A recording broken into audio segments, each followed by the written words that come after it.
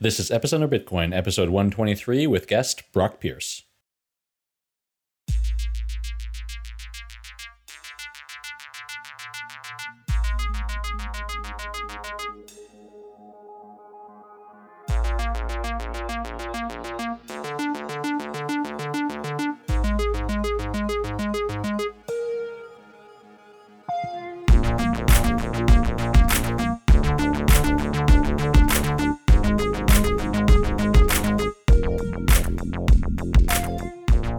This episode of Epicenter Bitcoin is brought to you by the GTech Blockchain Contest. If you have an idea for a blockchain-related project, make sure you apply for your chance to win awards worth 50,000 euros.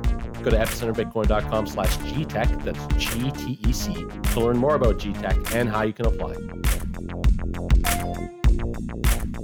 Hi, welcome to Epicenter Bitcoin, the show which talks about the technologies, projects, and people driving decentralization and the global cryptocurrency revolution. My name is Sébastien Couture. And my name is Brian Fabian-Craig.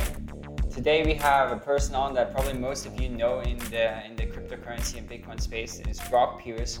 Brock Pierce has been involved in so many projects that if he listed all his titles and all his involvement, it would take up the first 10 minutes of the show. Perhaps what he's best known at this point is that he's the chairman of the Bitcoin Foundation, and he's also the managing partner of Blockchain Capital. Blockchain Capital has invested in lots and lots of companies in this space, like probably half of the companies that most people know. And he's been involved in lots of projects here. So I'm super excited to have you on, Brock.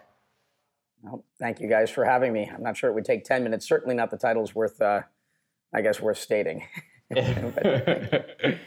But that being said, so we have sort of gone through your background, and I think that's one of the things that's really impressive and astonishing, just the wealth of different projects you have done.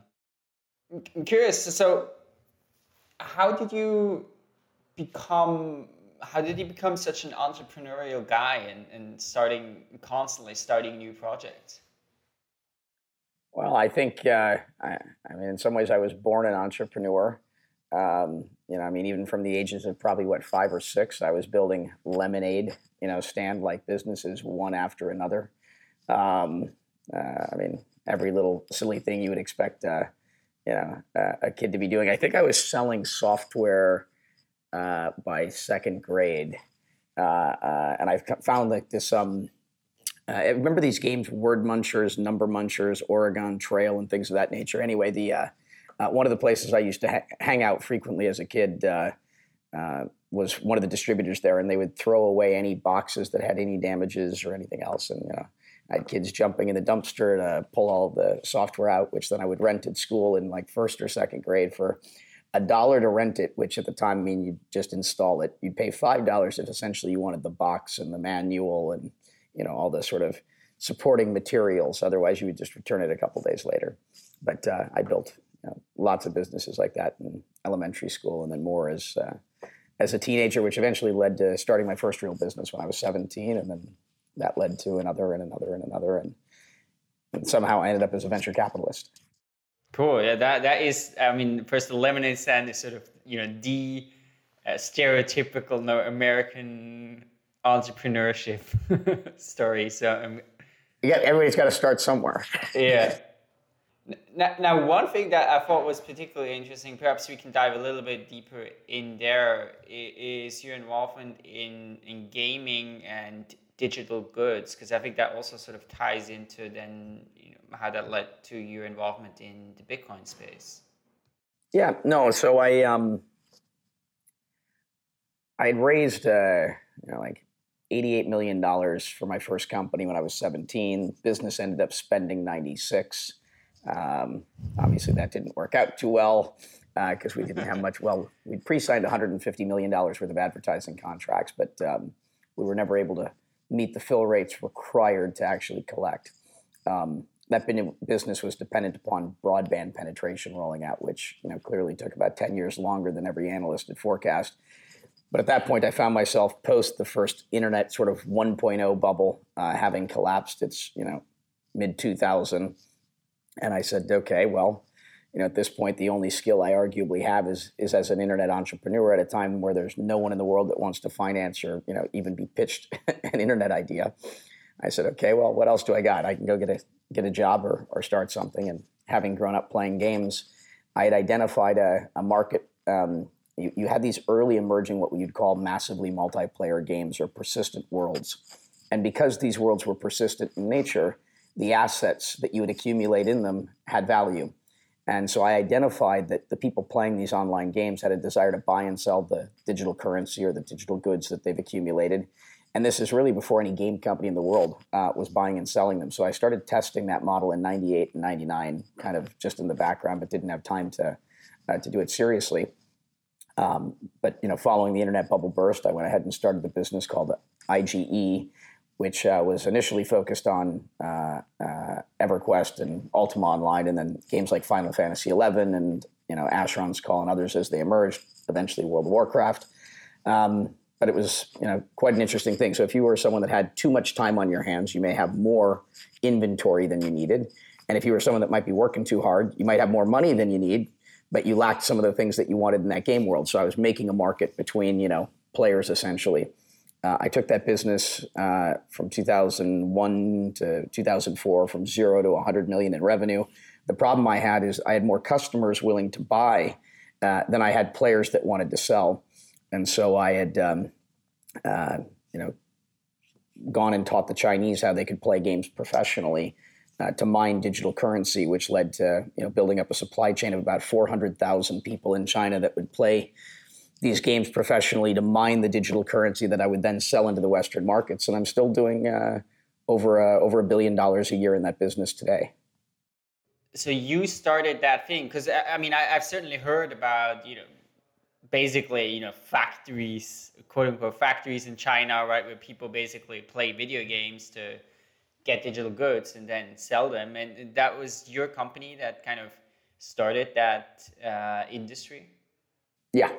And it was interesting because, again, I had more people that wanted to buy than I had people that wanted to sell. And so I was like, okay, how am I going to get more inventory? And I was looking through all of my sellers, and I noticed that I was starting to see a few people emerging in Eastern Europe, a few people in Latin America, a few people in Asia. And this is what it dawned on me, that all someone had to have is a computer, an internet connection, the game software, and the ability to pay for it. And they could play from anywhere in the world. And if you were a good gamer, you could make a couple $100 a day, which, if you were in China in 2001, that's a lot of money depending upon where you are in China. And so I said, okay, I definitely need to take this, great job opportunity to the developing world. Now the question was where. And I thought that the Chinese in particular had the greatest propensity to game. And as you've noticed, it's a huge gaming market, similar to like South Korea, more so than, call it the rest of the world. And so China seemed like the obvious place. I knew nothing about China at the time. And so basically jumped on a plane, moved to Hong Kong, opened up a phone book, got a lawyer, got an office, got an accountant, hired a recruiter, and just started hiring people because I decided that I needed to be near the epicenter of where I thought my industry would emerge. Then I set up shop in Shanghai and set up a team of hundreds of people that just started to educate everyone about how you can make more money than your dad, who's a doctor and a lawyer, by playing games. And that is how I ended up creating the supply chain that I needed to sort of meet the demand in the developing world. That's really fascinating. And so then how did you transition then into Bitcoin and now blockchain? Well, that came, quite a bit later. So I ran that business until about 2007 as, founder and CEO. Then went on and started a number of other businesses, which, I don't think we're going to want to spend time on here today. But having had a background in this, and I'm still in the business, I just operate as chairman. I'm not the day-to-day sort of management team anymore. And that business is, as I said, still doing about $1 billion a year in places like Korea. We've got 99% market share in China. We're very active, the Western world. And so we're all over the place. But, anytime someone was working on a digital currency project, it was fairly common that I'd get a phone call.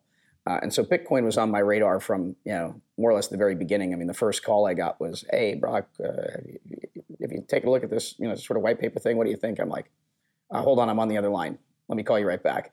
The reality is I hadn't heard of it, and I didn't want to be like, no.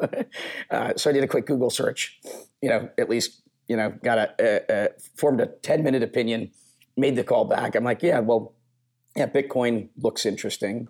This or something like it is clearly the future. I just don't know if the future is now or 25 years from now. And they're like, okay, yeah, that makes sense. And I went ahead and, at that point, played around, a little bit of mining, nothing actively. I wasn't convinced or sold that this is something I needed to focus on. Because if anything, what I learned from my experience as an early entrepreneur is that market timing was everything. But at that point, started tracking Bitcoin and checking in on it, every few months. I wasn't, an active participant in the community until about 2012. And that's when it had become clear that momentum was, building, critical mass, was forming. You were starting to see entrepreneurs, building businesses. You were starting to see capital take an interest. And that's when I said, okay, I should start thinking about moving all of my time and energy into this market, which I did shortly thereafter. At least it took me a little while to start talking very publicly about it, because my first concern was regulatory in nature. I'm like, this looks really interesting, but I could see governments reacting very negatively. I know orange is the new black, in fashion at least, but I didn't think I would look very good in that color. Striped jumpsuits I don't think worked too well on me either. But that was how that migration had happened. It had been, and there's not just me. There's a lot of us that came out of, call it the video game sort of aspect of virtual currency. Jesse Powell, the founder of Kraken, ran a website called Loot.com, and Hayden Gill, and I know dozens of us in this space that ended up here through that path versus one of the 3 or 4 other kind of most likely paths that would have brought Bitcoin into your scene in the, call it 2011, 12 sort of. So then, why is it, do you think, that there are so many people coming from that sort of gaming ecosystem, bringing and coming into the Bitcoin space? What are the type of things that you learn in your previous businesses that are of good value to you now that you're in the Bitcoin space?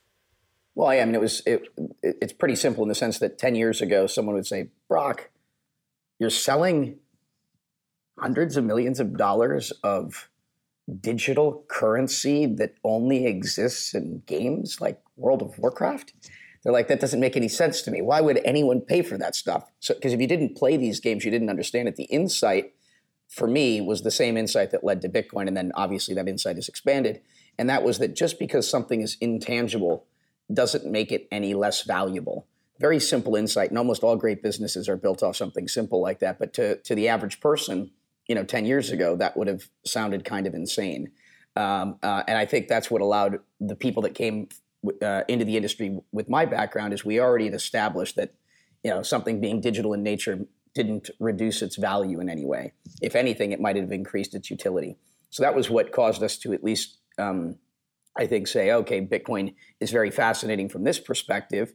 And you're starting to see that, there's value being ascribed to it. Markets are emerging, transaction volumes are increasing.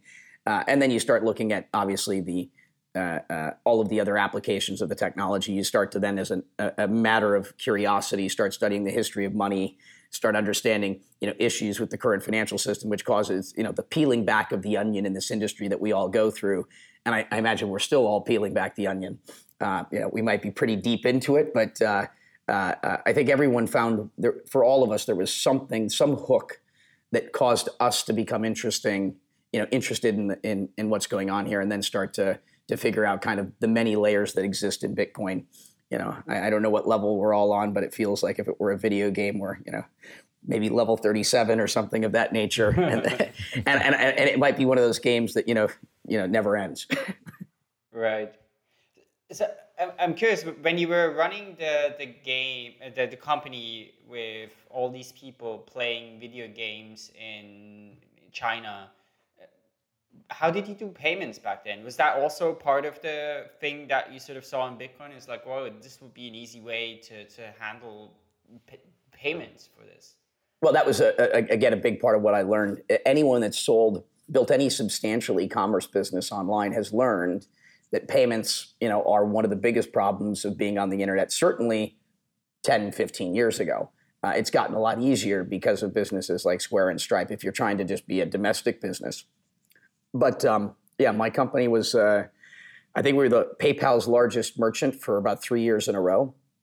There was a project codenamed Project IGE, which was, I helped design and actually caused PayPal to create their external credit card processing piece.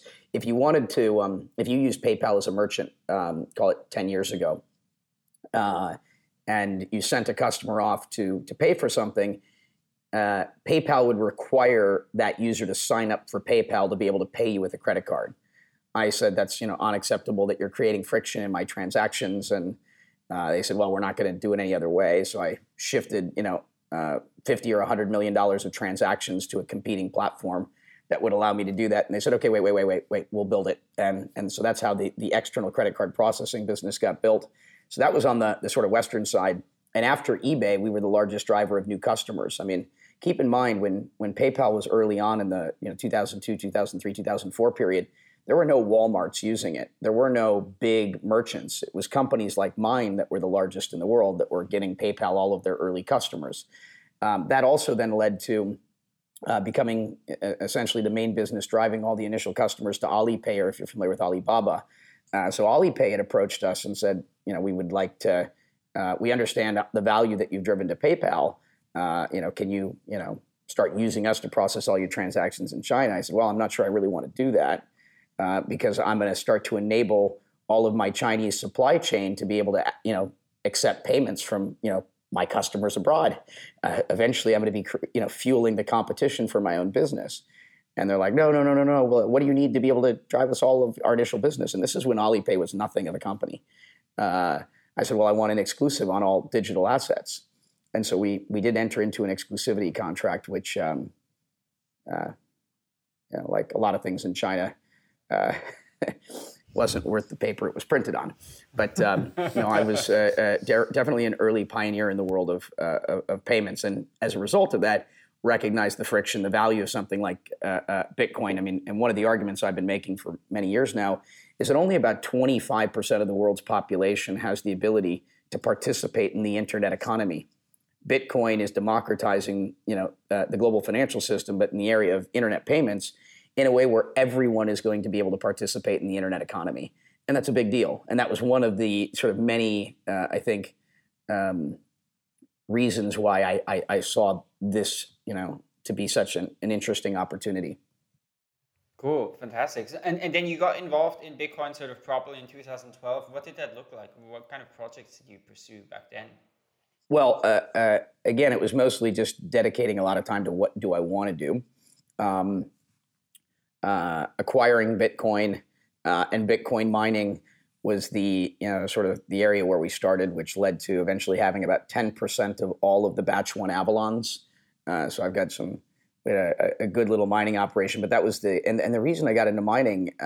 Well, at first there's the allure of buying a machine that prints money. You eventually start to build better calculators and predict, difficulty sort of rate increases, and then mining starts to lose some of its allure. And most of the hardware was prototypes, so learning to manage it and just keeping the hardware online, starts to become a full-time job. And building scripts to set off alarms when things aren't working, and you end up not sleeping for months at a time. But it was a lot of what I would call, or I think as Eric Voorhees had called when we first started chatting, he's like, oh, you've been like one of these Bitcoin ninjas. I go, yeah, I was just kind of nervous about, publicly, kind of getting out there. I think I started talking very broadly, not just within my sort of smaller social circles. I became very open about everything I was doing by the San Jose Bitcoin conference. And that's when I'd said, all right, I looked at, kind of a few dozen opportunities. Historically, as an entrepreneur, I normally would start one company and start building that. But I saw dozens of interesting opportunities. I couldn't figure out which was best. And so I made a decision to start just incubating companies. I'd build one after another, and that led to, a number of there was a Bitcoin sort of long fund in there, similar to the Bitcoin Investment Trust. I decided not to go forward with it because I didn't think the fees were very interesting, and scaling it, looked at building a public ETF, got pretty far along the path of doing that in Canada. I actually had full approval to do that back in 2013. And it's funny, we didn't start seeing that until more recently. But my view is it's easier to do that internationally than it was domestically. And I think that's proven probably true in retrospect. Started companies like GoCoin and a handful of others. But what I figured out very quickly there is I also couldn't scale. There's only so many businesses. I think I'm the founder of about 12 companies that are operating today. And that takes up a lot of time. And the ability to add any new businesses is essentially impossible for me. And so if I wanted to continue to get broader exposure to the sector, the only way to do that was as an investor, which is how Blockchain Capital got started. Decided if, I want to broadly participate in the overall ecosystem, I have to buy my way into everything, which is, essentially what I've done the last few years. Let's take a short break to talk about the GTech Blockchain Contest. GTech, the German Tech Entrepreneurship Center, is a new center in Berlin for entrepreneurship, and they want to support exciting projects happening in this space. So that's why they're running a blockchain contest together with RWE, which is one of the largest energy companies in Europe, and Globumbus, a foundation supporting entrepreneurship. You can participate by submitting your idea for your project and win up to $50,000 in free grant money. That's equity free. You just take the money and do what you want with it. Anybody can apply, whether you're an early stage startup and perhaps you just have an idea, a blossoming idea, or you can apply if you've already raised funding and are well on your way to becoming the next multi-billion-dollar company. And anybody can apply, whether you're in Berlin, in Siberia, in Shanghai, or in San Francisco. There's no geographical restrictions, and anybody who applies can win up to 12 months of free office space in Berlin, free mentoring, legal support, etc. Of course, that's totally optional. If you want to stay in Siberia and work on your blockchain startup, you can also do that. The application deadline is March 31st, so make sure you submit your idea as soon as possible. You can learn more about the contest and apply by going to epicenterbitcoin.com/GTech, that's GTEC. And we hope you'll win. We hope you'll make it to Berlin to collect your money and that we'll get to hang out in person. Now we would like to thank GTech, RWE, and Globumbus for their support of Epicenter Bitcoin. So let's talk about the Bitcoin Foundation, of which you are the chairman. So it seems that the Bitcoin Foundation has lost, in my opinion, I think Brian would probably agree that it has lost a lot of its visibility in the space. I mean, maybe because there's been so much debate, like this block size debate has been taking up so much of the interest of everyone, but for other reasons as well. I'd like you to tell us, what is the current state of the Bitcoin Foundation? How has its role evolved since perhaps 2-3 years ago, when it was a lot more present, it seems, in the community? Well, I mean, the Bitcoin Foundation early on, was performing an important function that no one else was performing at the time. It was the first organization that was set up to, advocate and educate on behalf of the industry. It was set up to help finance core development at a time where, that hadn't been occurring. So, and then building, conferences that brought many of us together, and great conferences. I mean, San Jose was phenomenal. Amsterdam, I don't know if, we were both there. Yeah, Amsterdam was quite. I imagine quite a large number of the audience was there, and these were great events.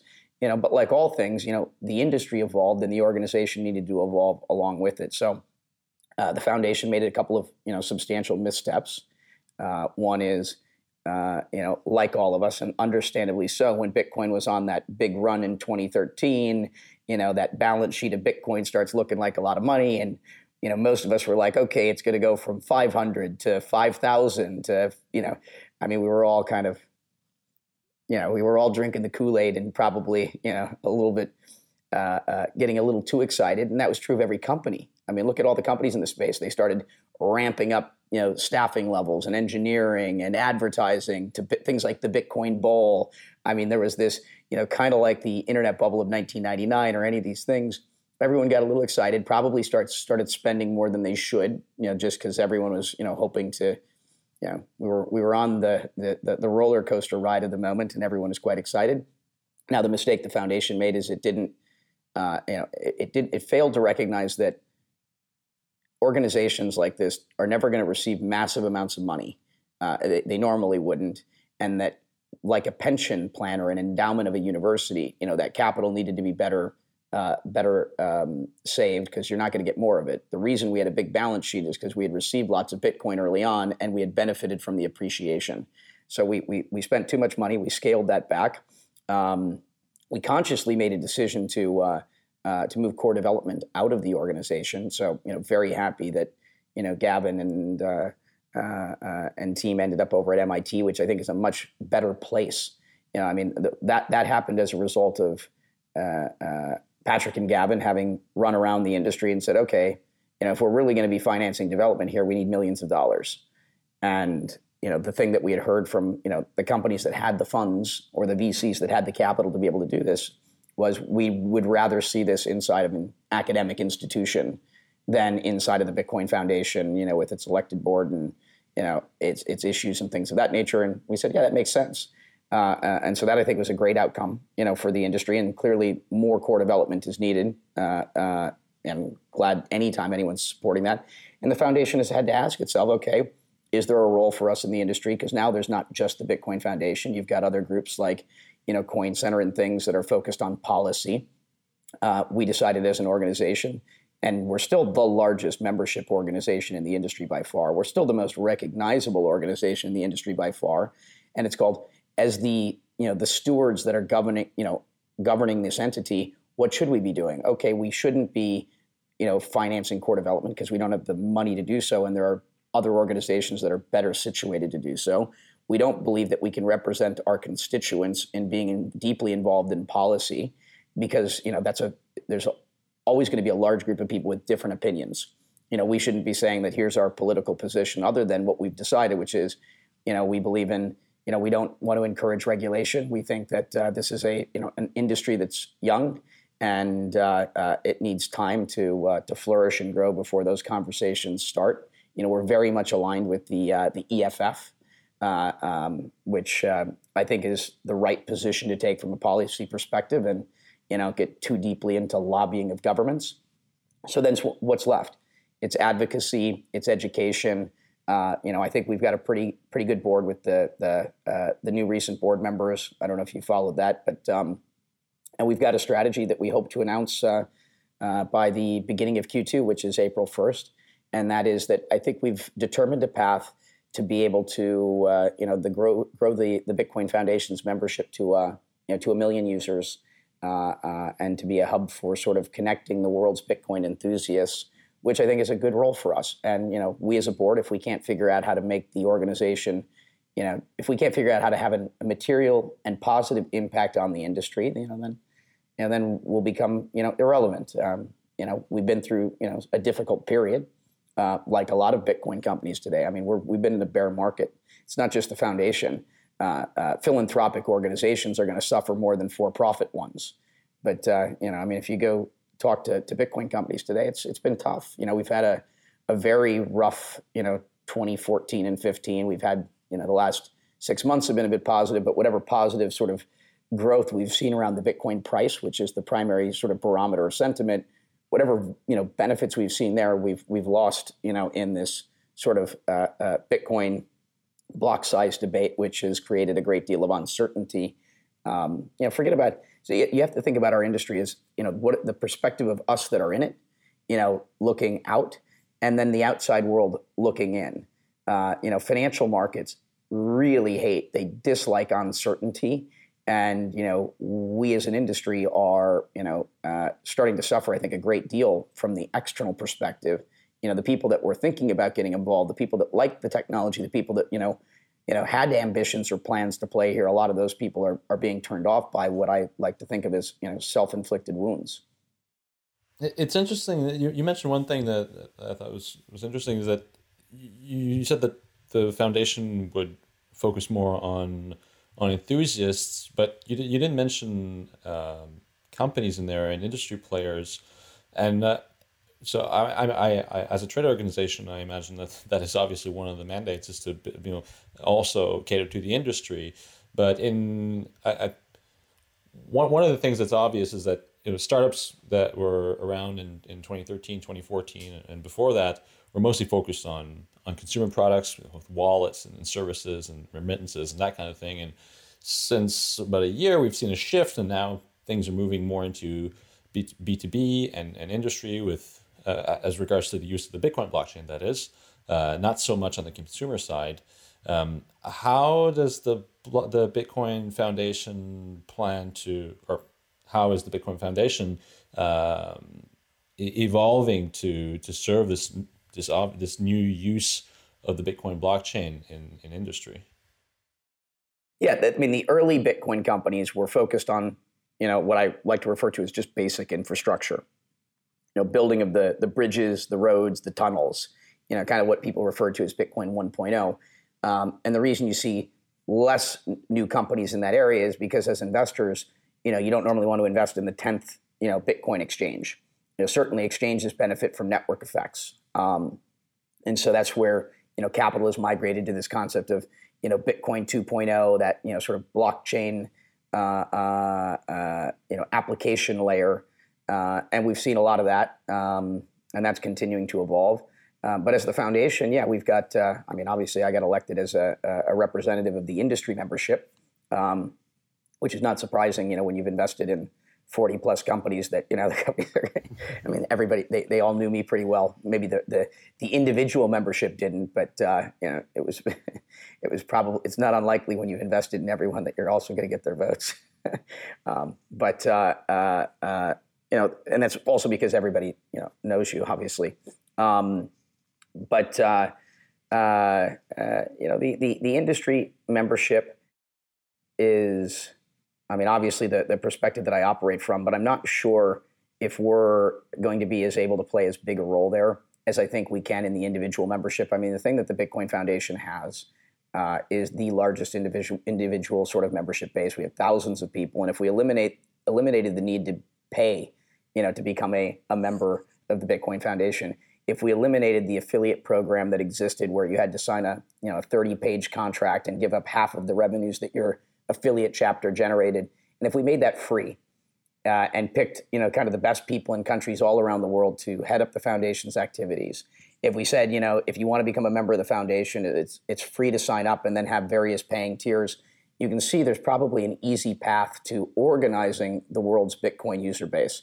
And so that you have that, million-person email list. And the industry members, I think, benefit more than anything by having a channel to be able to communicate with everyone, because not everybody hangs out in Reddit. Not everyone hangs out in Bitcoin Talk. There are a lot of people that are, enthusiasts, huge believers, spend a lot of their time, but they don't hang out in those sorts of forums or channels. And figuring out a way to communicate with, call it the broader Bitcoin community all over the world, I think is, a potentially achievable task for an organization like ours. And again, there's, when you have an organization that's small, where most of your staff is volunteer and you don't have a whole lot of money, you have to pick your battles. You can't try and boil the ocean and do 10 things at once. It's called, where can we add value? Where can we be most helpful? Again, on the lobbying front, you've got great organizations attempting to do that. In terms of the financing, core development, we've got academia, supporting that. So our job is not to compete with other organizations. Our job is to figure out how can we continue to add value in the same way that, we did as a foundation early on, and hopefully we can continue to do that going forward. Today's magic word is Sinbad, SINBAD. Head over to letstalkbitcoin.com to sign in, enter the magic word, and claim your part of the listener reward.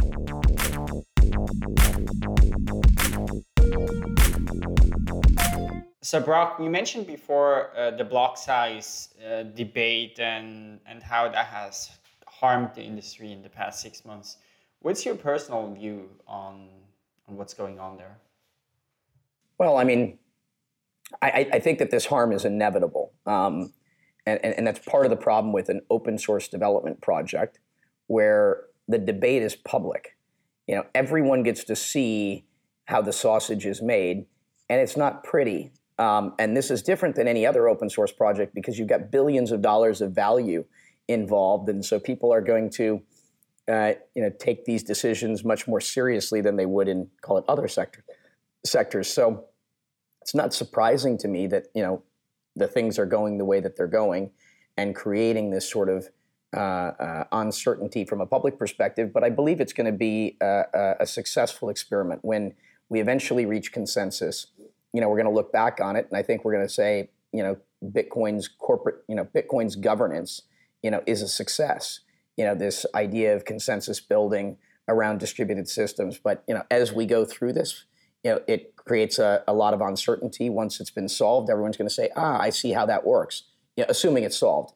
From a block size perspective, or can we scale Bitcoin? Well, I guess the best thing I like to frame this as, when people bring this up with me, they're like, oh yeah, isn't Bitcoin have scalability issues? Oh, didn't Mike Hearn just say Bitcoin's a failed experiment, blah, blah, blah, blah, blah.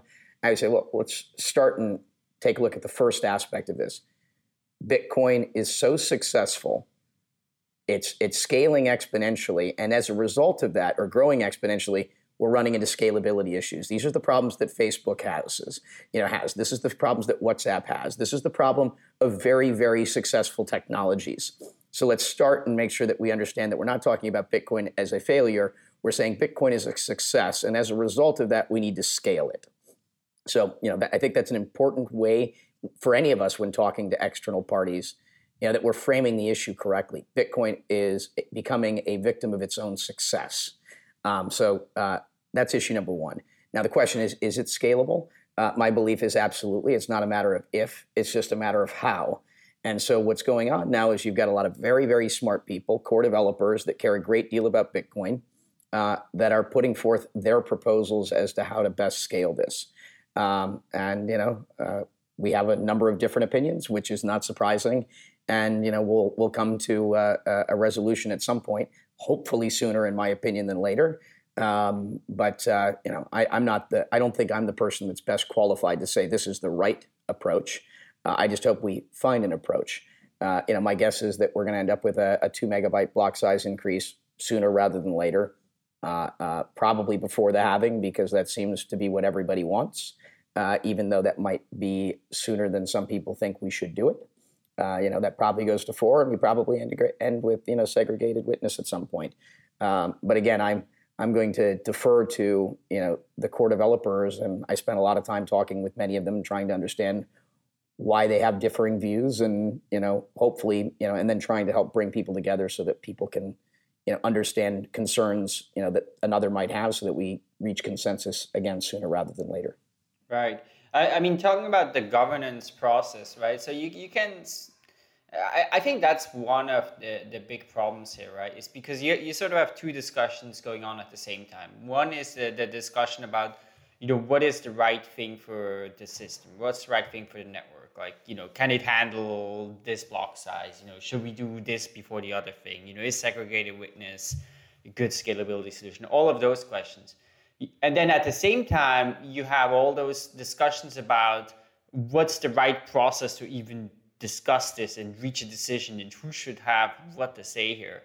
And I think that makes it really hard to make any progress, because you have these questions on two different levels at the same time. And it's sort of also a way, of course, if you disagree with one party about the content of the question, you can sort of just move the discussion to the process side or the other way. And I think this has made it hugely difficult to make real progress there. I mean, hopefully it will be resolved, but personally, I think there's a real problem there, and that there is not really more of an explicit way to say, here's how we're going to discuss those questions, and here's how we're going to reach decisions.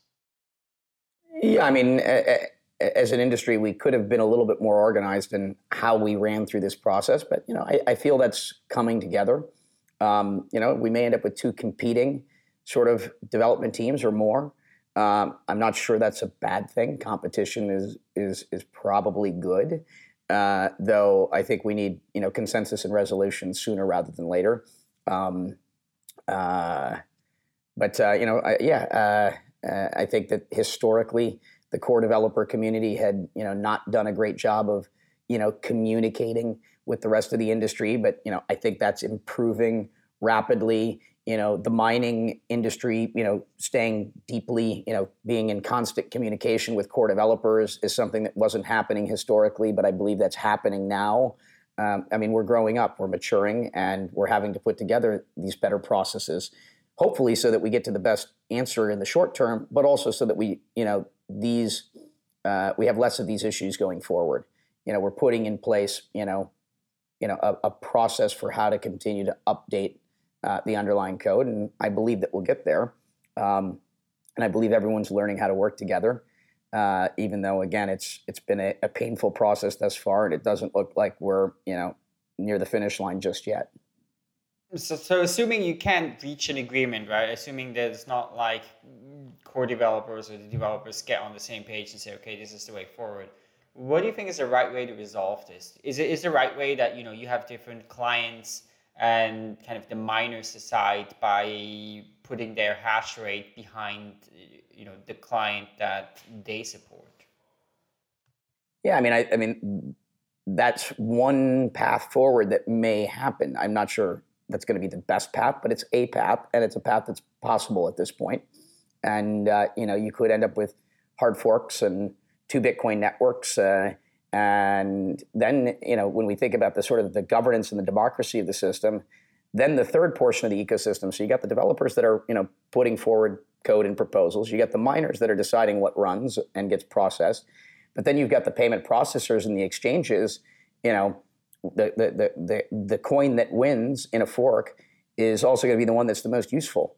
So, if BitPay and GoCoin and Coinbase and others say, this is the coin that all the merchants are accepting, that starts to matter. And so what you start to learn is that everyone in the ecosystem is important and has a role in this. It's not just the core developers. It's not just the miners. There's no one party that, really has the control over Bitcoin like we used to debate. We used to think, oh, it's the miners. The miners have too much, or, it's the core devs. Everybody has a role to play in the industry in terms of reaching consensus. And depending upon where we are in the process, some people may have more influence than others. Obviously, core developers have the most influence over the code getting written, but you don't need all the core developers together. In theory, I guess one core developer could end up writing the code that ends up being implemented, right? And the mining piece has got its. We'll see how this all plays out. And we could end up seeing a hard fork. I think that's going to have a negative impact on price in the short term, but in the long run, it might be healthy. Again, I don't have a crystal ball.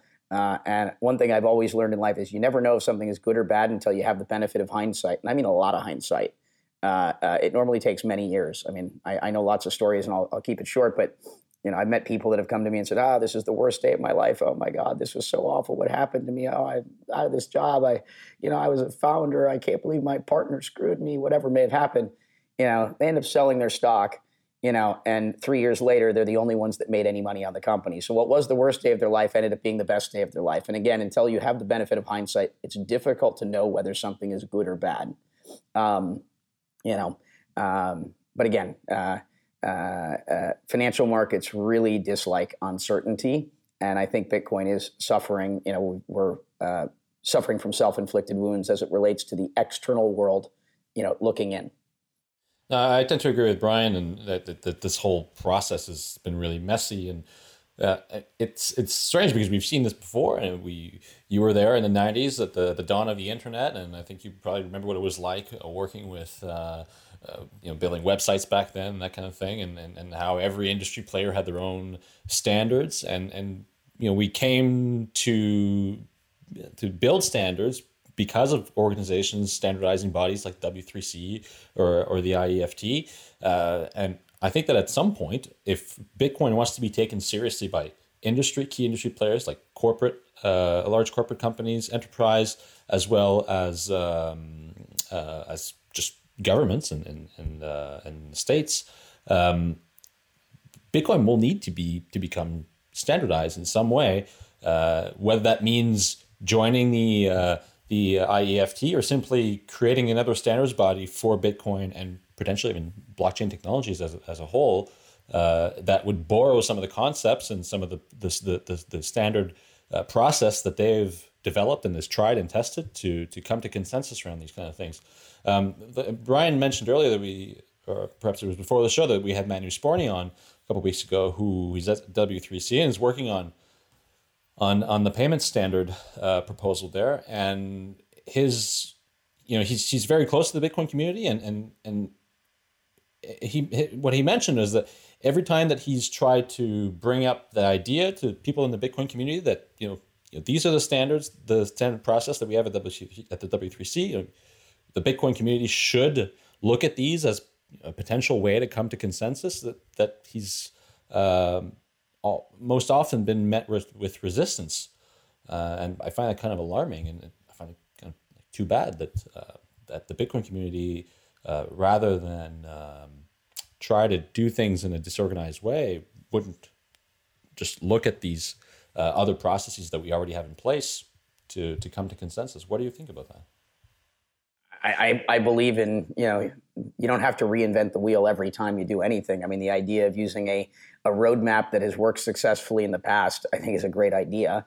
Again, I think the issue here is the fact that there's billions of dollars, at play, and that just adds another element to it that makes it probably, more complicated to reach consensus by an order of magnitude. And yeah, everyone's seeing how the sausage is just made. And the really unfortunate thing is the timing of it all. It's taken all of us working in this industry until really 2015, 2016, for the broader world to finally take what we're doing seriously, at least in recognizing that there's merit in the technology, if nothing else, right? And now as these large organizations and governments and things are taking a look at what we're doing very seriously, Bitcoin is basically, I think, getting dismissed in a big way when, it has potential to kind of really reach the world stage that we had all been hoping for. And so the timing, I don't think, could be any worse. It's literally, as organizations like IBM and, major banks and governments around the world are looking at this, they're going, okay, yeah, we like this, Bitcoin bad, but, they could get potentially over that, blockchain good. Oh, but we don't want to have anything to do with Bitcoin's blockchain because that's got all this uncertainty and, all these sort of infighting and things that make it, an unreliable platform. Which is really unfortunate because things are moving elsewhere, again, due to self-inflicted wounds. And the timing, I don't think, could be any worse. In 2014, it wouldn't have mattered very much. And it may not have mattered as much next year. But the decisions are being made in boardrooms around the world right now as to where and how to build on this technology. And, Bitcoin, sadly, is, missing out on a ton of interesting opportunity. Again, it's why I hope we find consensus sooner rather than later. And some of the damage this is doing is going to be permanent. Not permanent, but at least it's going to set back the industry by years. And it's allowing competitive solutions to achieve scale that might not have otherwise. Yeah, I think that's exactly right. The timing here really did not work out well. I mean, I think there's been some other challenges that probably were in the way of having a larger scale adoption. In particular, I think the consumer adoption has sort of been underwhelming. So the consumer adoption has been, a bit below expectations, especially, if you think back with 2013, 2014, because you sort of saw that scale, okay, everybody adopts it, we can use it as a payment system, and this will have a huge, tremendous positive impact. And that has sort of stayed behind. And I think that has also contributed to, people being much more hesitant to build on Bitcoin. I mean, I personally certainly felt that was a big factor in evaluating opportunities in this space, was that, if the success of your company is like fully dependent on Bitcoin adoption, it layers risks up, right? You have all the regular startup risks, and then you have this risk of this thing, does it get adopted, and what time horizon, you don't know. But then, yeah, of course, the block size debate here has definitely been a big negative, because otherwise maybe we would have seen much more adoption, especially on the payment system side. And, maybe one would have seen integration into things like PayPal wallets and yeah, so I mean, the consumer adoption piece is something I now understand. I think we all had kind of been hopeful in the same way that, we had our eureka moments and we're all like, Bitcoin. Bitcoin's the future, Bitcoin is our savior, all of these sorts of, when you have that epiphany. When you first heard about Bitcoin, how long did it take for you to acquire your first Bitcoin? What was the time between when you first became aware of it and when you actually got access to your first Bitcoin? Oh, it was like 3 weeks or something like that. It was pretty. I learned about it. I became immediately obsessed. It was summer of 2013. I started listening to all the old Let's Talk Bitcoin episodes. Sort of caught up on everything, and I was pretty quick to be fairly all in. And that was incidentally. It was also sort of the price just started rising. I mean, at the time it wasn't very high. It was like $90 or something like that, but it was just when it started picking up. And I think that also contributed a little bit to the sort of wrong impression I had at the time, which was that, I've discovered this, it makes so much sense, the price is rising, the whole world is waking up to this, obviously this is going to just take off. I think it might have been different if I had discovered it in a time, in when it wasn't doing so well. But since I was just taking off, I think that sort of contributed also to a little bit of a wrong impression. Yeah, it did that for anyone during that time period. It was a very exciting period. And we just saw this path that we're going to go from 1 million users to 10 million to 100 million to 1 billion, and this is going to take over the world. And we all saw that path forward because we were looking at it from our sort of vantage point. So your 3-week time is very fast. So for those of us that listen to this show, we are, forward-thinking, early adopters, technology sort of centric lives, people that think for ourselves. And for people like us, it takes days, weeks, months, or years from when we first learn about this technology to before we start using it. So how long do you think it's going to take the average person? Eventually, I do believe we'll reach a tipping point. But the consumer adoption, I'm not convinced, but I think it's highly likely that it's going to take a long time. And when we start to see consumer adoption, I think it's going to come in one of two places. It's going to come in the developing world where it's most needed, Latin America, Africa, Southeast Asia, much in the same way that, M-Pesa became very popular in Kenya because the people didn't have an alternative. For most of us that live in the developed world, we've got a bank account, we've got plastic in our pocket that lets us, conveniently pay for things. We've got rule of law that's there in theory, to protect us. And we've got a currency that most everyone around the world wants more of. But in places where you've got a huge percentage of the population on bank, they don't have, payment infrastructure. That's where I could see something happening fast. But even then, or places with great economic uncertainty, the Venezuela, Argentinas, et cetera, where, Bitcoin is less volatile and is clearly, I think, a better store of value. That's where that could happen. But I think most of our growth is going to happen in ways where the consumer doesn't know. If you look at businesses like Abra, they won the launch festival last year as #1 startup, and you never heard the word Bitcoin once in their pitch. They're rolling out what I think is the most interesting Bitcoin remittance business. But again, you won't see the word Bitcoin anywhere in their product. And that's because they put Bitcoin into the plumbing. It's in the way that they move money across borders. So what is Bitcoin good at today? There's a lot of theoretical use cases where we say Bitcoin could do this, Bitcoin can do that. But does it do it better than the alternatives today? In most instances, no. Bitcoin is a very interesting speculative investment, meaning that, it's a scarce resource. And as more and more people want it, it's going to go up. So that's an interesting, use, which is the main use that most people started using it for. Everything else was theoretical. But today, though, it is better, faster, and cheaper. It may be the best way to move money between borders, through a lot of, country-to-country corridors. It does it faster and cheaper than a lot of the traditional financial system does today. And that's a real use case that's starting to work. The problem is convincing people that they need to use Bitcoin to do that. If you can actually, as a business, use Bitcoin to do that, but just tell customers I'm better, faster, cheaper than Western Union, the minute you add the Bitcoin element, you're going to probably have a harder time convincing users to use your product than just using Bitcoin as a business and not telling them about it. And so I think a lot of our growth over the next couple of years is going to come from smart entrepreneurs and businesses figuring out how to use Bitcoin, but not putting it into their consumer product. I think consumer adoption is going to continue to grow much in the same way that we've joined, but it's going to be much slower going than we would like. Because it's a long process for people to say, okay, I understand why I want to use Bitcoin directly. So I think most of the growth, again, will come from businesses that intelligently figure out how to integrate it rather than convince consumers to use it, though I think both are going to continue to grow in parallel. So you think that both users that use Bitcoin directly and users that are using Bitcoin without knowing about it will grow in parallel at sort of equal pace and at an equal capacity? I think the users that don't know about it are going to grow much more in terms of number of users. The users that do know about it are normally going to be higher volume.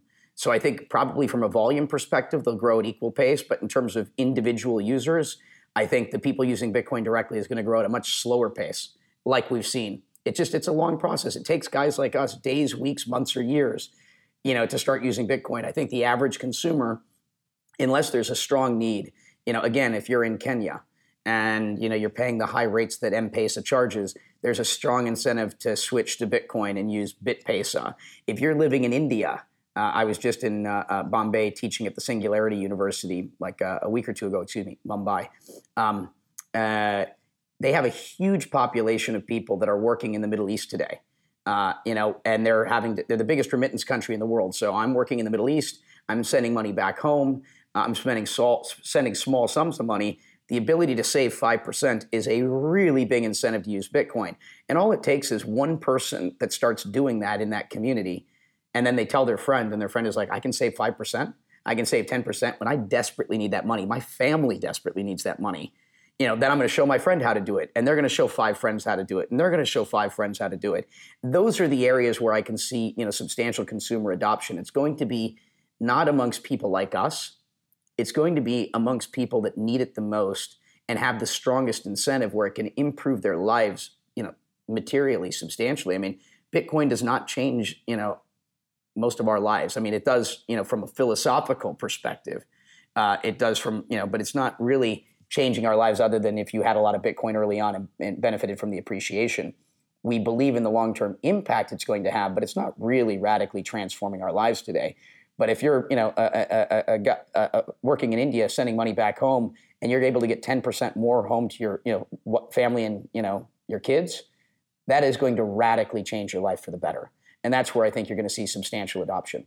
So, but for the foundation, though, as you mentioned, as an organization that advocates to end users on using this technology, if the majority of people are using, and I think this is one of the use cases that's going to grow, where we have companies using Bitcoin and the blockchain to power services where people don't actually know that they're using it.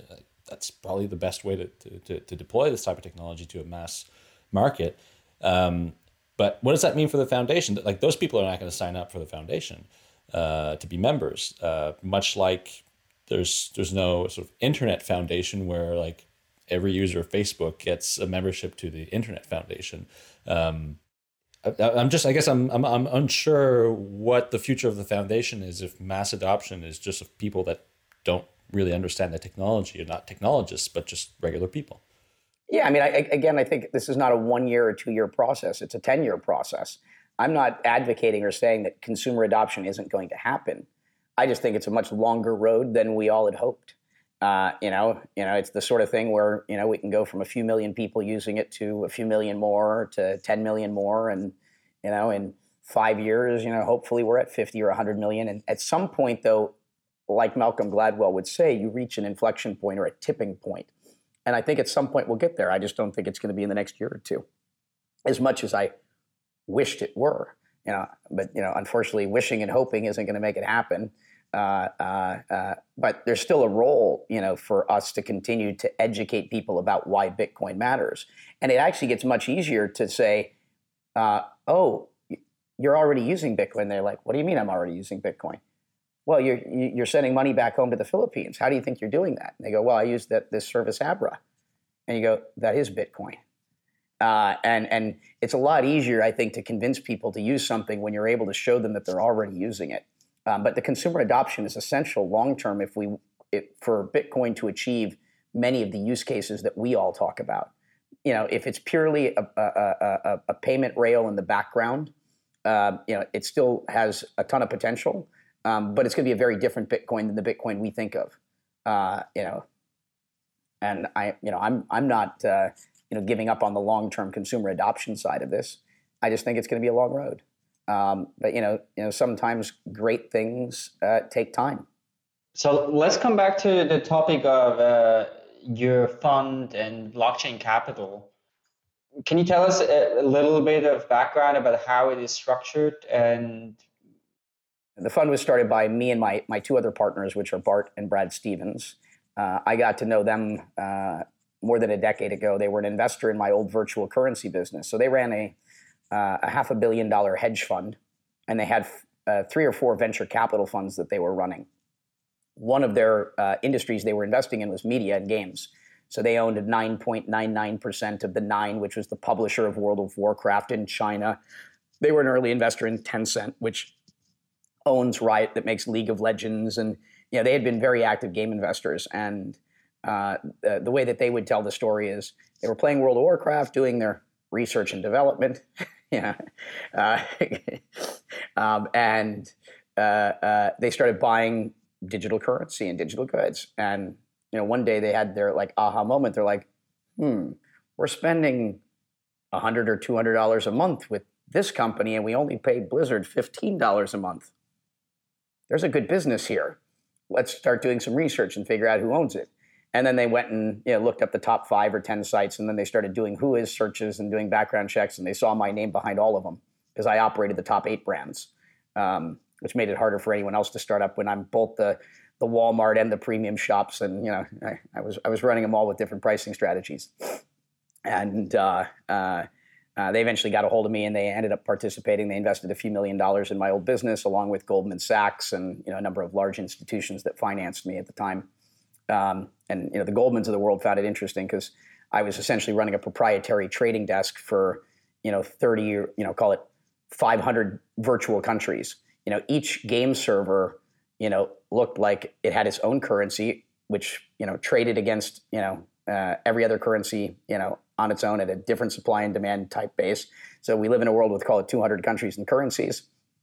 I was essentially running the currency markets for another 500 or 1,000. And so if you were if you worked on a proprietary trading desk on Wall Street, you would kind of understand what I was doing very, very quickly. So they invested in that business.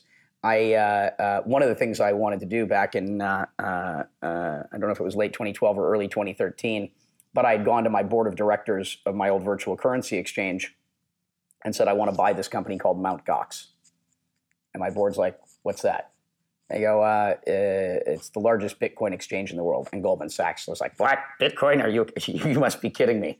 And that was essentially the reaction of my whole board at the time, including my partners today. And I said, all right, well, our industry, we've got all the market share. Our sector is only growing at 10%, a year. That, impacts, if your industry is not growing rapidly, the way that your business is valued is not that impressive. Your goal is to get a big multiple of revenue or a big multiple of earnings. And if your industry isn't growing, you're not going to see that. I said, we need to expand into a new market. I'm convinced that this Bitcoin thing is going to be a big deal. And let me tell you a little bit about Mt. Gox. It's the biggest exchange in the world. They own this sector by far. The management team is maybe the most incompetent I've ever met. And their technology is awful. But I said, we've got management and we've got technology. They've got market share. This is a perfect fit for us. And so we went forward, almost bought Mt. Gox at the time. They ended up, so I went back to the board, 3 months later, after I'd sent them a bunch of research material. So we went back on a call. I said, I'd like to buy Mt. Gox again. And they laughed for a second time. And this is when I got a little upset. I'm like, I've been building digital currency businesses for a long time. You guys have invested, nearly $100 million, in me in this particular field. And I said that this Bitcoin thing is very real and that you need to understand it so that we can have an informed conversation about this opportunity. And I sent you all the research material and none of you bothered to read it.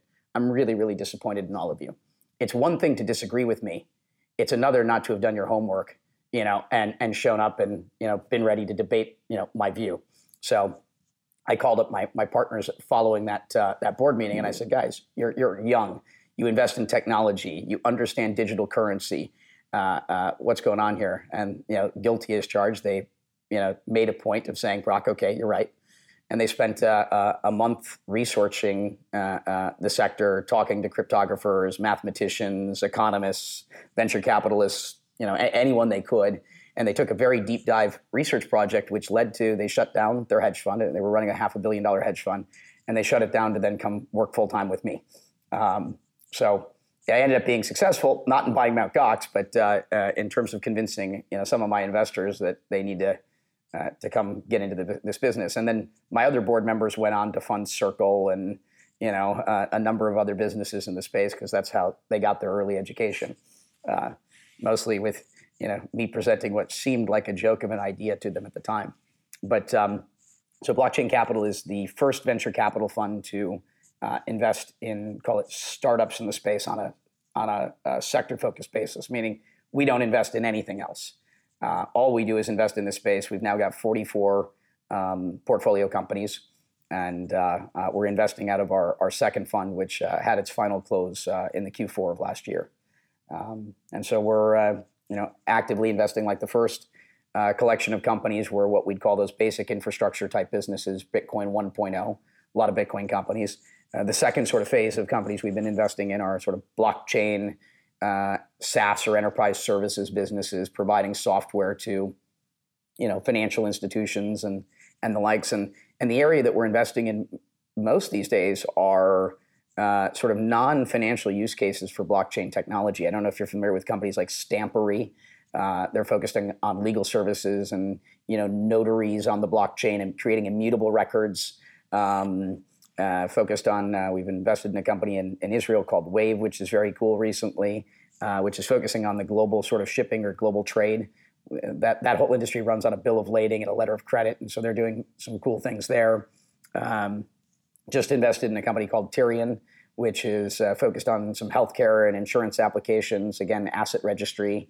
We invested in a company called STEM out of Los Angeles, which is focused on content creation. And bringing transparency to an opaque market and getting money to content creators or artists, quickly, so we're investing in a lot of these sort of edge use cases that are not yet obvious, to everyone. When you had mentioned before the show, but we've also been very active in Ethereum. I mean, I've been very active in sort of the Ethereum ecosystem, both as a large investor in the crowd sale and then having been friends with most of the founders and watching its development up and into this point. So I think you're going to see a number of interesting announcements related to the fund, stepping up and being the first fund to actively finance a lot of companies building in and around that emerging ecosystem. You're starting a fund to just focus on Ethereum? No. Blockchain Capital has always been, we're stage agnostic, meaning we'll invest in seed stage all the way up to whatever stage. I mean, we were an investor in Coinbase's Series C, for example. Most of the deals that we've done are seed stage or Series A because there's only been a couple of Series B type financings in the entire ecosystem, but we're stage agnostic. We'll invest at any stage. And we're geographically agnostic. We'll invest anywhere in the world because But the fund size, because I read somewhere that you guys raised a $10 million fund. Is that just a part of it, or? Yeah, no. So we're the second fund is like a little over called a $13.5 million fund. We also have an AngelList syndicate, if you're familiar with AngelList. Yeah. And we co-syndicate, a number of our deals, which, probably it takes the fund from being called a $15 million fund to about a $25 million fund. And then we have a number of sort of billionaire and high net worth LPs that have an interest in investing in some of the deals. And what we'll do is we'll create what are called SPVs, or special purpose vehicles, to allow our LPs to invest more than our typical check size. In some of these deals, we'll write checks that are, $3-4 million. We, in theory, could write checks as big as 10 or 20. So our fund is, call it, the equivalent of a $50 million fund, though, in terms of the committed capital, it's only about 15. And that is because you haven't had any institutional investors that have funded funds in our space, up until the point that our fund had its first close. I think that's going to be very different this year. But in the same way that we're geographically agnostic, stage agnostic, we're also blockchain agnostic. But obviously the bulk of our investments have been around Bitcoin or Bitcoin's blockchain to date, because Bitcoin still is 80%, of the market in terms of market cap, and in terms of venture capital investment, it's 95% of, or 90% of everything that's out there. And so Bitcoin still is obviously very representative of, everyone's portfolio that plays in the space. I was actually curious about that, whether or not you would invest in other blockchain startups other than Bitcoin. Well, we're an investor in Ripple, for example. Okay. And that would be a perfect example of something that wasn't, Bitcoin clearly, and hasn't been for a very long time. But we're blockchain agnostic as a firm. But again, the bulk of our investments are around Bitcoin and Bitcoin's blockchain to date. Right. And do you guys have an explicit investment thesis, or it's sort of is evolved by a bigger view of the space and then your assessment of specific projects and teams? Yes, I mean, our strategy as a firm is we typically don't lead investments. We typically co-invest, preferably with other generalist type venture firms, and that's because we have so many investments. We're about to hit our 45th investment, and so as a firm with 3 partners, and I don't know if you know Jeremy Gardner, but Jeremy's works with us full time, and he's the 4th sort of most active person, and then Will O'Brien. But for a small team like that, a normal fund can only manage call it 6 to 8 deals per partner, and so call it that would cap us at about 24 deals, maybe 30. And so we don't want to lead investments because we want to continue to invest, and it's because we see the world a lot like the internet in 1994. I know this internet thing is going to be a big deal. There's going to be lots of amazing businesses that get built in and around it. But could I pick them all in 1994? No. And so our strategy is, instead of using a rifle, we're using a shotgun. And so we look a little bit like an index fund. And that is, we first and foremost want to back great entrepreneurs, that are pursuing ideas that we think have lots of potential, and it's not, the 8th person trying to do something, and where we believe the timing for that is right. And then we choose to invest with the hopes, as the industry continues to develop, that we have the thesis as it evolves. You develop an asymmetry of information, and then we'll hopefully be in a position that by this year and next year, you're backing up the truck around the best and biggest ideas in the space. As a venture capitalist, we manage other people's money with the intention of delivering returns. I'm a big investor in Bitcoin and things like Ethereum, but that's not my fund. My fund does there's no Bitcoin component of our fund. Though a lot of our LPs are obviously investors in Bitcoin. I think we have 15, sort of Bitcoin CEOs that are, advisors or investors in the fund. People like Bobby Lee and Charlie Lee, and again, Will O'Brien, and the list goes on and on and on. Okay, well, Brock, thanks so much for coming on. We're at the end of our show, and we also don't want to keep you stuck here because you're heading to South by Southwest, which I'm sure will be lots of fun. So thanks so much for coming on. It was super interesting talking to you, and exciting to hear about all the projects you've been all involved in, and interesting ways you've been supporting this industry. Well, I thank you guys for having me. We still got lots of work ahead. Absolutely. So I'm sure we'll have you back on at some point to talk about all the interesting changes the industry has gone through in the meantime. Sounds good. Again, thank you. Yeah, so thanks so much for listening. We'll be back next week. If you so we are part of Let's Talk Bitcoin Network, so you can check out lots of great shows on letstalkbitcoin.com. If you want to listen to our episodes, of course, you can subscribe to our show on any of the podcast application, or you can watch video on youtube.com/epicenterbitcoin. And the other thing we do is, if you leave us an iTunes review and you send us an email at show@epicenterbitcoin.com, then we'll send you a t-shirt like this.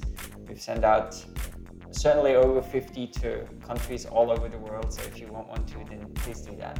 So thanks so much, and we look forward to being back next week.